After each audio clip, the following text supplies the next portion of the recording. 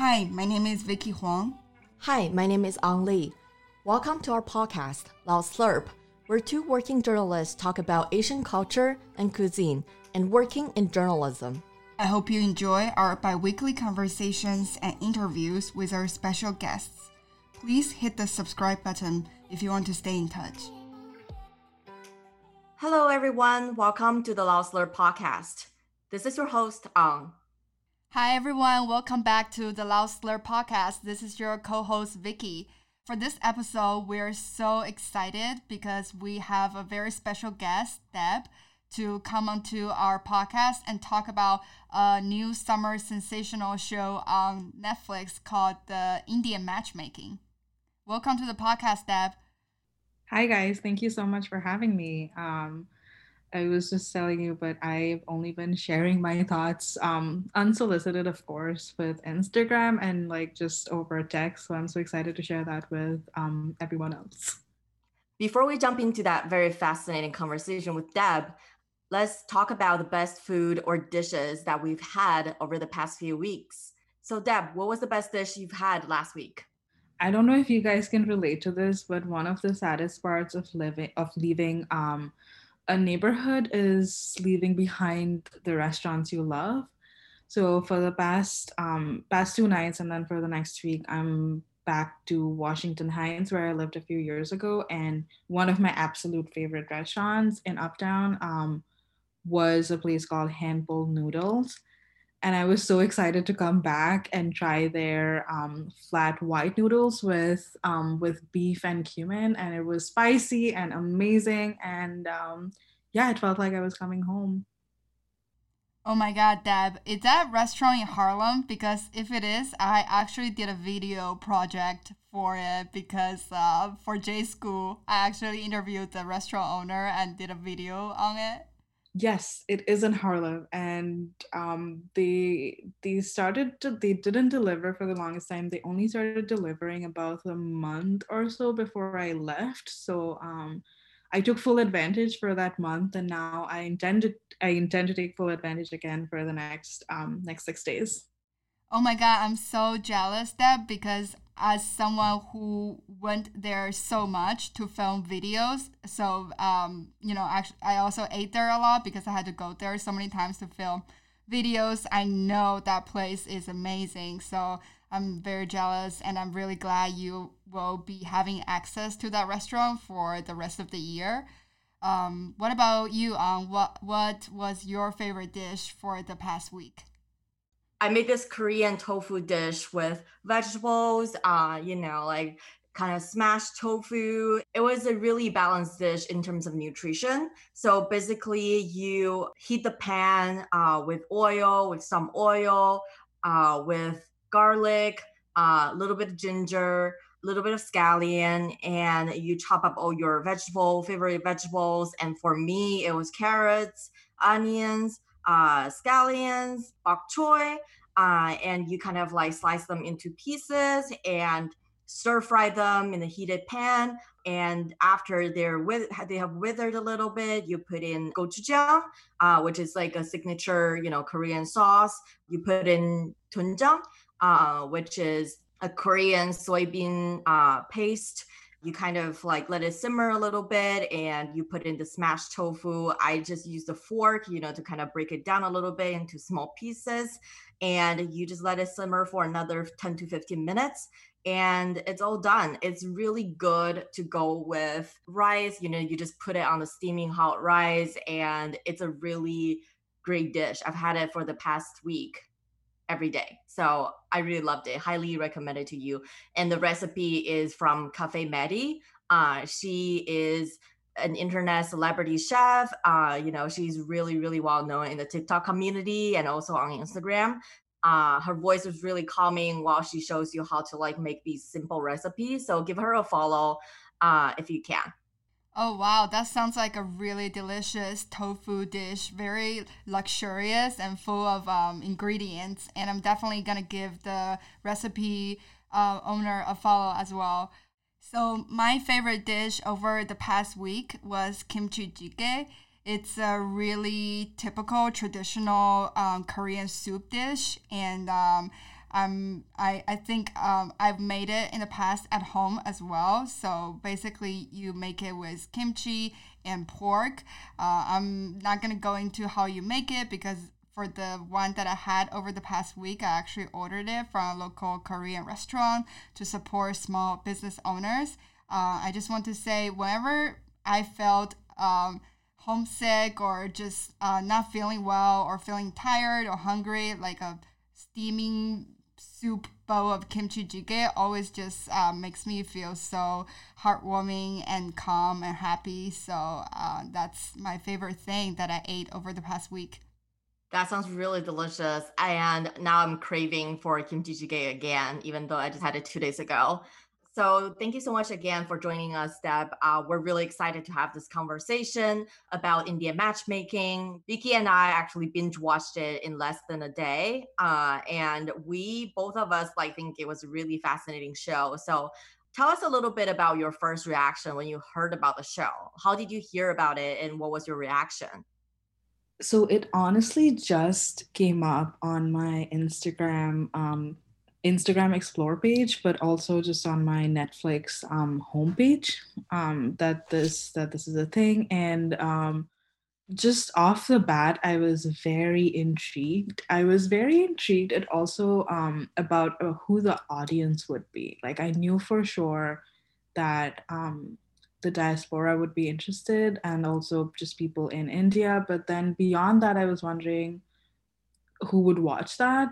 I was a little caught off guard by exactly how viral it went, like almost at the same level as I would say Love is Blind or Too Hot to Handle, which at first was surprising, but then it made sense because I've always felt like people who are not Indian, they're always very fascinated by Indian weddings because it's over at least over 3 to 4 days, and for an Indian wedding, a 200 people plus wedding is a small wedding, which I think is a concept that's like completely alien to most people, most cultures.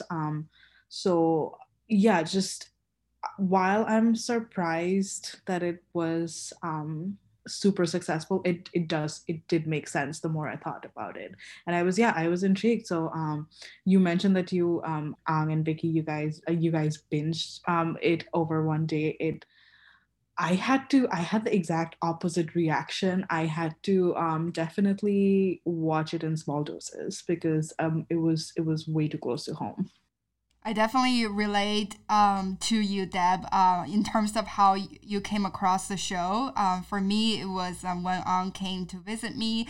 We went out and we had a very big meal at night and we couldn't fall asleep. So we just sat together and started browsing on Netflix and trying to decide which show to watch. And then finally, the show was sort of occupying a big space in the homepage for Netflix. So we're like, why not? And then before you knew it, we were like more than halfway through with the show, and it was so late at night. We were so sleepy, but we just couldn't stop watching it. So I'm very curious to get your thoughts on, how did you feel once you start watching it and really getting into the show? So just off the bat, and people might think this is unfair, but less than 5 minutes into the show, Seema, who's the matchmaker, the main character, she says something along the lines of, "Oh yeah, people want a girl who's like slim, trim, and fair."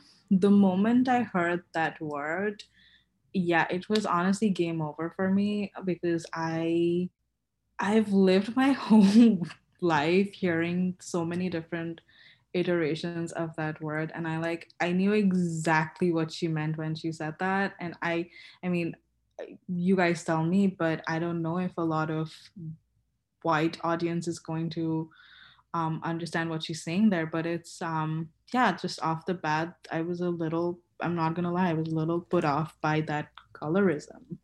I think yes, definitely. I think when Vicky and I started watching it, I think our mindset was, this is a docu series. I think one of the point the director made to defend the docuseries or defend the show is that she said, quote, she didn't want to sanitize it and shy away from the difficult conversations, about problematic issues like you just said about, casteism, colorism, and also sexism. I was just wondering, do you think she actually reflected the social problems in her shows? Like, what do you think about her comment defending the show? Oh, absolutely. Like I should have probably given this disclaimer before I started talking, but I have nothing against the show itself, like the concept, like the show itself is well made. And Smriti, I want to say Smriti, she did a really good job of holding a mirror up to our community. Like what made me uncomfortable about the show was some of the not so great parts of my community. Like yes, like you just mentioned, the sexism, colorism, casteism, like it's not fun to be at the receiving end of it at all. Like I mean, it's probably like I can't speak to Indian men, but as an Indian woman, like constantly colorism was like always at the forefront of everyone's consciousness whenever they looked at me, or they look at me now still. Like my whole childhood and early teen years, just constantly I would hear, oh, don't go out into the sun too much. Or if I did, everyone say they haven't seen me for a few months and they see me again, and the first thing is, why are you so dark? Have you not been taking the car to go places? Are you walking more? Stop doing that. I've only been back once, been home once since I moved here, and home is India, Calcutta. Every fourth or fifth person had a lot to say about how much more tan I am, which I mean, which is not something that I notice and not something that I care about, frankly. As for the casteism, I think that's like she's done a like Seema, she's done a better job of not mentioning the word as much, but it's still very much like you can tell it's still very much a thing that she probably thinks about while making these matches, because whenever she says, oh yeah, we want someone from like similar backgrounds or a good family, like everyone knows what that means. Like she's saying, like whenever someone says similar family backgrounds, they mean, oh, you want someone from like the same social status and like probably the same caste. So it's yeah, the show itself, like I respect the filmmakers, and I respect the job they've done with the show. Like the show itself is, like technically speaking, it's great. It's just the themes that are, it's hard to reckon with, to be honest, and it's hard to, it's a well kept secret. Although I don't know if it's that well kept, but now the rest of the world also knows about this. Maybe they didn't pick it up with the first watch, but and I'm glad these are important conversations, and I'm glad that we're having them. Definitely agree with you that these are very important conversations to be had. And thank you so much again for sharing your own experience, with colorism. I think that in some other Asian countries, like other than India, it's also a problem, maybe not as severe as, in India. And correct me if I was wrong. I know that in China, like I have like darker skin tone, like compared to most like Chinese girls. And it's definitely seen as like an undesirable trait. So I would love to hear more about like, the context and like the bigger cultural phenomenon in India. The three of us are all like educated in the Western higher education institutions, and we probably don't have like the same belief as like people who are still back in our home country. So when you face that comments like that, like how do you navigate that? I'm really curious. Oh man, I could probably write like a 2,000 word essay on colorism in India, and it still wouldn't be enough. I'm just gonna start with a small story that I heard a lot growing up. I would constantly hear how when I was born, I had dark skin, and then it was upsetting to people that I had dark skin, and then they said, "Oh, thank God, but you like cleared up a little as you got older." And always like at first, it's not it's a very critical, and it wasn't like in good humor. It was always critical, and it messes with your self-esteem when you hear, oh, like someone didn't like the way I looked when I was an infant. But as I got older, I would think, well, both my parents are brown, so were you expecting a white baby? I don't think that's how it works. So you do get better as you get older. You have more to defend yourself with, but I don't know if it's, at least for me, because I'm not a very confrontational person. Like I don't like getting into fights with people, especially one where I know that I'm not going to win, because it wasn't just the color of my skin, it was also my hair, because I also have curly hair, which is also very rich fodder for people to comment on. And I would hear racist, disgusting things like my whole life, my whole childhood, and I hated my hair so much because of the stuff that I was told. And now, when I see my curls, I think I can't believe I spent 90% of my life hating you. But anyway, so yeah, you just get better at defending yourself, or like not getting upset when you hear that stuff. But it's a losing battle, especially when you're fighting against people who don't necessarily view how you look as traditionally desirable. And it doesn't help that we have, I don't know if you might have heard of a line of skincare called Fair and Lovely.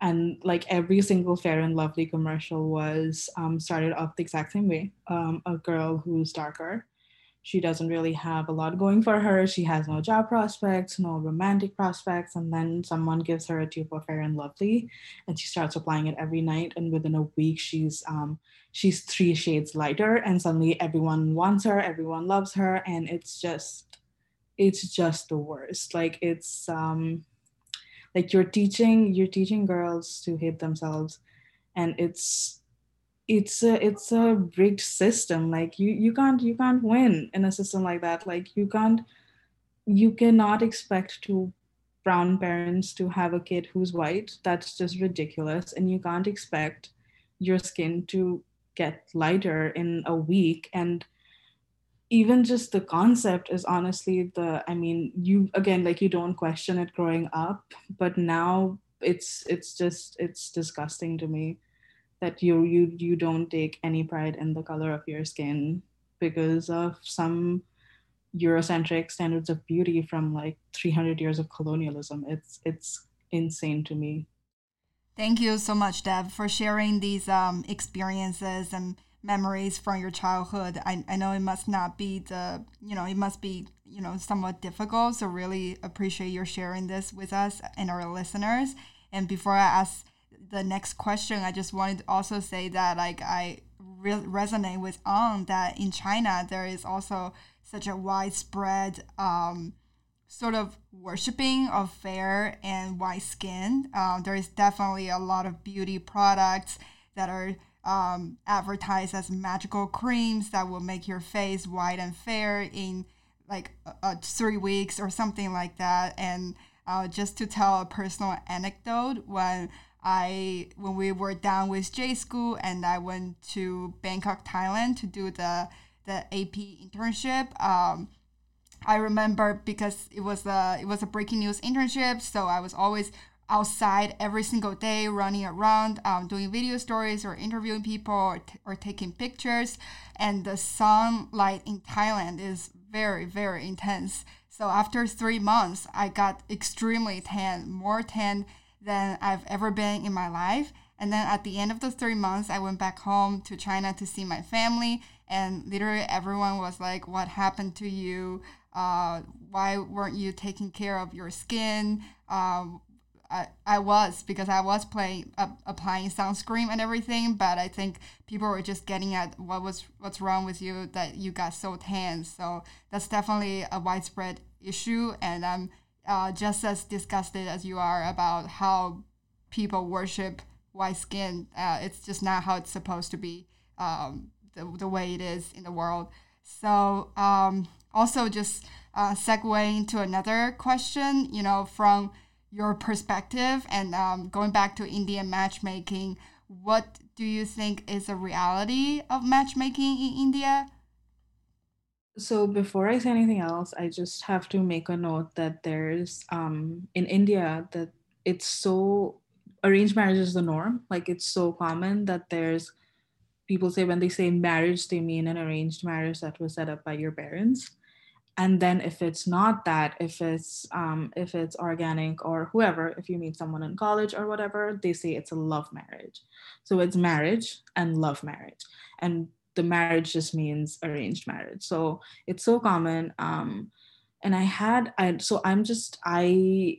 also have to admit that I've never been an active participant in this whole situation or this whole arrangement because my parents, I'm 26 now, my parents and I, we've never had any conversations about any of my, marriage has just not been a topic that we've talked about. And so I've never felt any pressure from them or anyone else to participate in any of this.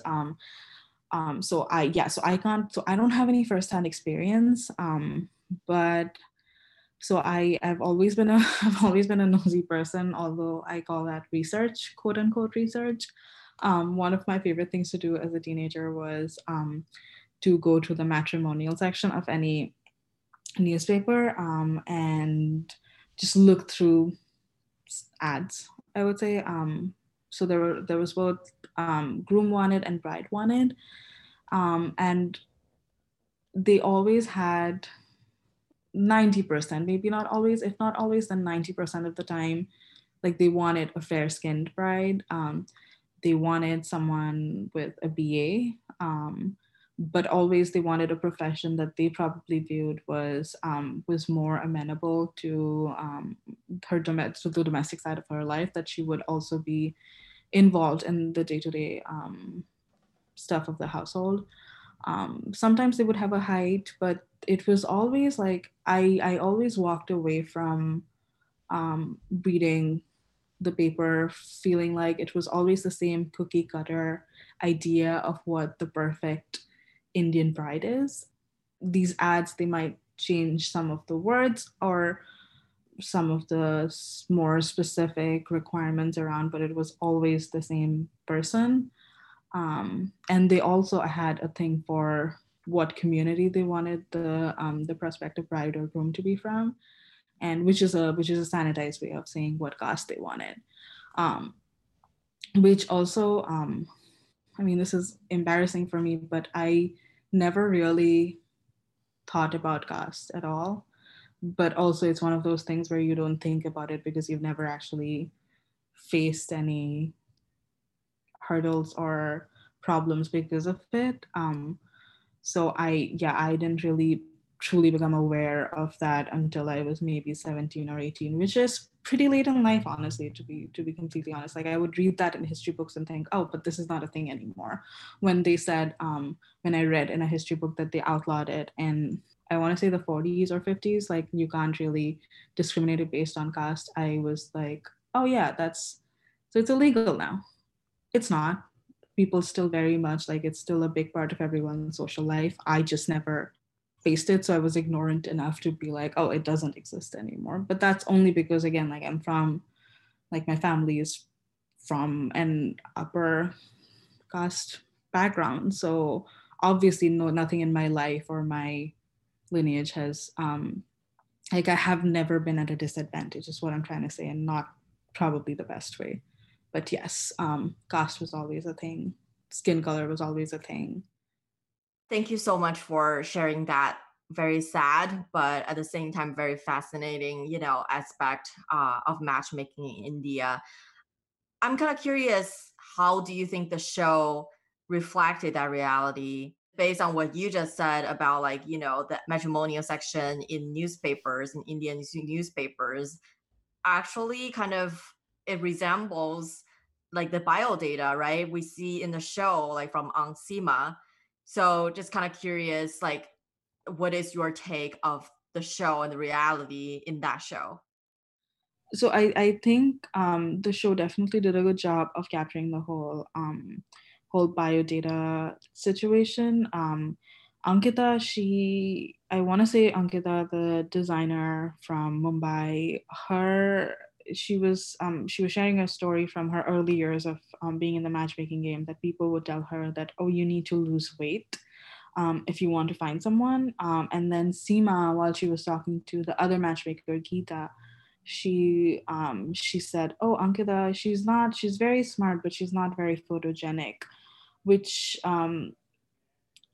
I don't understand because I thought Ankita looked great. And but anyway, so there was always a like an asterisk when she was shopping Ankita around for a match.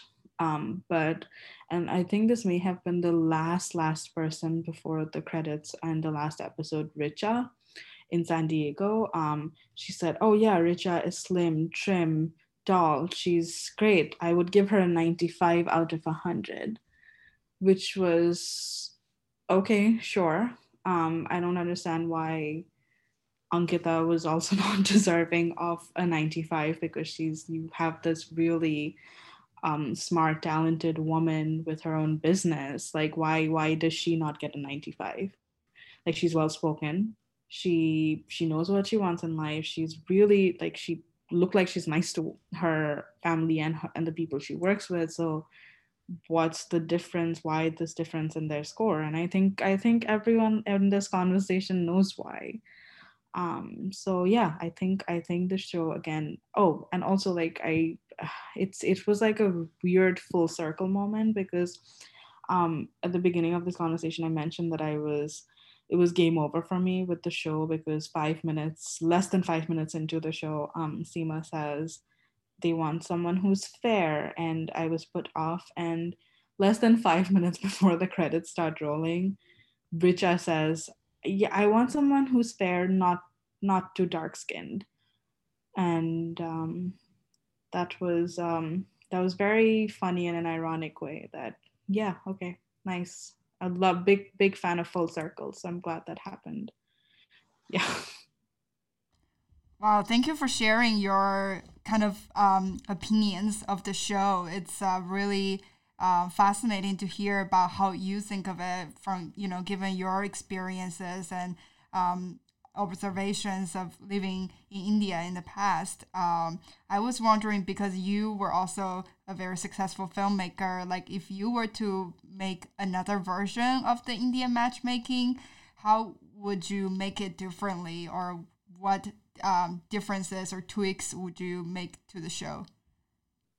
So overall, I think with what they had, I think they did a good job. And like I mentioned, my problems with the show, it has less to do with the way it was executed and more to do with the parts of my culture that I'm not particularly proud of. But I will say though, India isn't just Hindus. There was very little representation of any other culture or religion outside of Hindus, whether they're living in India or in the US. We had one Sikh woman, but that's it. Like, I didn't see any Muslim people or anyone who practiced Islam or Christianity or anything else. So there was very little diversity, I will say, within the Indian community. And I would have tried to include more of that, because yeah, India isn't a monolith at all. But that aside, I thought it was a well-made show. They were also very, and this is more of like, I'm being a little nitpicky here, but it was very obvious that they were playing Nadia off of Aparna, because you had Nadia who was shown as like, oh, like super easy to work with, smiling and happy go lucky, and then you had Aparna, who knew what she wanted and probably was less malleable. So, and I'm not a big fan of playing women off of each other, especially when what's problematic here is the system and that they're both a part of. So I didn't really enjoy that either. That was some great takes. I know that you mentioned, the character you'll probably like the most on the show is Ankita, because, she's just she has great personality, but also like a, just a boss lady. Which character do you think that you dislike the most in the show? I feel like you guys know the answer even before I say it, but I did not like Seema at all. I did not like how she completely glossed over casteism and colorism like it's nothing. Not only is it nothing, it's part of the process. It's very much a part of the process. I did not like how she treated Aparna at all. Like, I don't think, yes, the Bolivian salt comment was weird, but I don't think there's anything wrong with knowing what you want, because you're about to marry this person. You're going to spend the rest of, I mean, you're probably going to spend the rest of your life with this person. So I don't think there's anything wrong in expecting the best or having high standards for yourself. I know people were making, people had a lot of comments and memes about her 55-minute date. And honestly, I think it's genius. Like, I don't know if you guys can relate, but haven't you walked into a date and just immediately known that this wasn't going to work? And then I wish I had an exit plan instead of just sitting there for 2-3 hours with a conversation that's going nowhere. So I think so. I really did not enjoy her treatment of Aparna, especially when you had, like, she had other people on the show, men on the show, who were, if not worse, about the same. And she really did not have anything that was too unsavory to say about them. So I did not like the double treatment at all. But that's sexism, I guess. Yeah. I think my reaction to Seema is as strong as it is because she again reminds me of those people in my childhood or just from my years of living in India who would comment, who would make me feel bad by commenting on the color of my skin or my hair or whatever. And it's just, she's just like a different version of that. So the moment I saw her come on screen and say, "Oh, we want someone who's fair," like immediately I in my head I was like, "Oh, I know you." Like, I don't know you, but I know who you are. Oh gosh, I'm sorry she triggered those memories from your childhood. I guess going into the next question, I was curious because I think what seemed quote unquote interesting in the show is that this arranged marriage is not only practiced in India but also among the Indian diaspora overseas. Because we saw her traveling from India to Houston to San Diego to Austin, Texas, all these places to help arrange marriages for all these different people. So I'm curious to hear about your thoughts in terms of why do you think this tradition persists through generations and also beyond geographical boundaries? That's actually a really good question. I hadn't thought about why it still persists. I think, I mean, at the end of the day, before I talk about maybe why it still persists in India, I would like to talk about maybe I think why it persists in like outside of India. But again, this is like, I just want to give a disclaimer that this is very much my opinion and has like probably no basis in truth, but that's just me. I guess it's easier or also something that people seek out, but people want or might want a partner from a similar background, cultural background, because it's, I guess it's easier when you don't have to constantly, and I don't remember who, but someone on this show said this, like it's, I don't want to constantly explain who I am or where I come from. It's exhausting when I have to have that conversation every single time. So maybe it's because of that, like it's the familiarity that feels nice, and that's why people want someone from a similar background. And the single ladies can probably agree with me, but it's hard finding someone who you get along with. And then you have this person who says that she's had success in the past and she is going to do the tricky part for you. She is going to find a bunch of people for you to choose from. Yeah, it makes this whole thing less painful than it needs to be. I guess is my take on this. As for India, I think it's just a part of the culture. Like it's been done for hundreds and hundreds and hundreds of years, and it really, like, no one knows what goes on in a marriage except for people in the marriage, is what I believe. But at the same time, like you see, like, your parents and grandparents have done it and they seem happy. So maybe it's also going to work out for me. I mean, I can't relate, because even though my parents had an arranged marriage, I have no interest. But who knows? Things change. I might in 5, 6, 10 years. We'll see. I think that's super interesting. You mentioned, as a single lady, it's really difficult to find somebody you get along with, right? And in this digital age, with Bumble and Tinder being available, how do you think these apps play into like the matchmaking process, just based on your experience? I don't know if they do. I think they're totally separate. Yeah, I think whoever wants to find someone on Bumble or Tinder is going to find someone on Bumble or Tinder, which, I mean, I don't know if you can find anyone long term on Tinder, but hey, that was a joke. But for matchmaking, I think they are totally separate audiences and totally separate consumers, is my take. But yeah, I might be wrong. So I don't think they're super interconnected. Thank you so much, Deb, for sharing your thoughts and insights about this show. I guess a good way for us to wrap up would be to ask you where our listeners can find you on social media or elsewhere, if you can tell them where they can find you. Yeah, so I for more hot takes, you can follow me on Instagram. So it's DEBANJALII. And you can also write to me.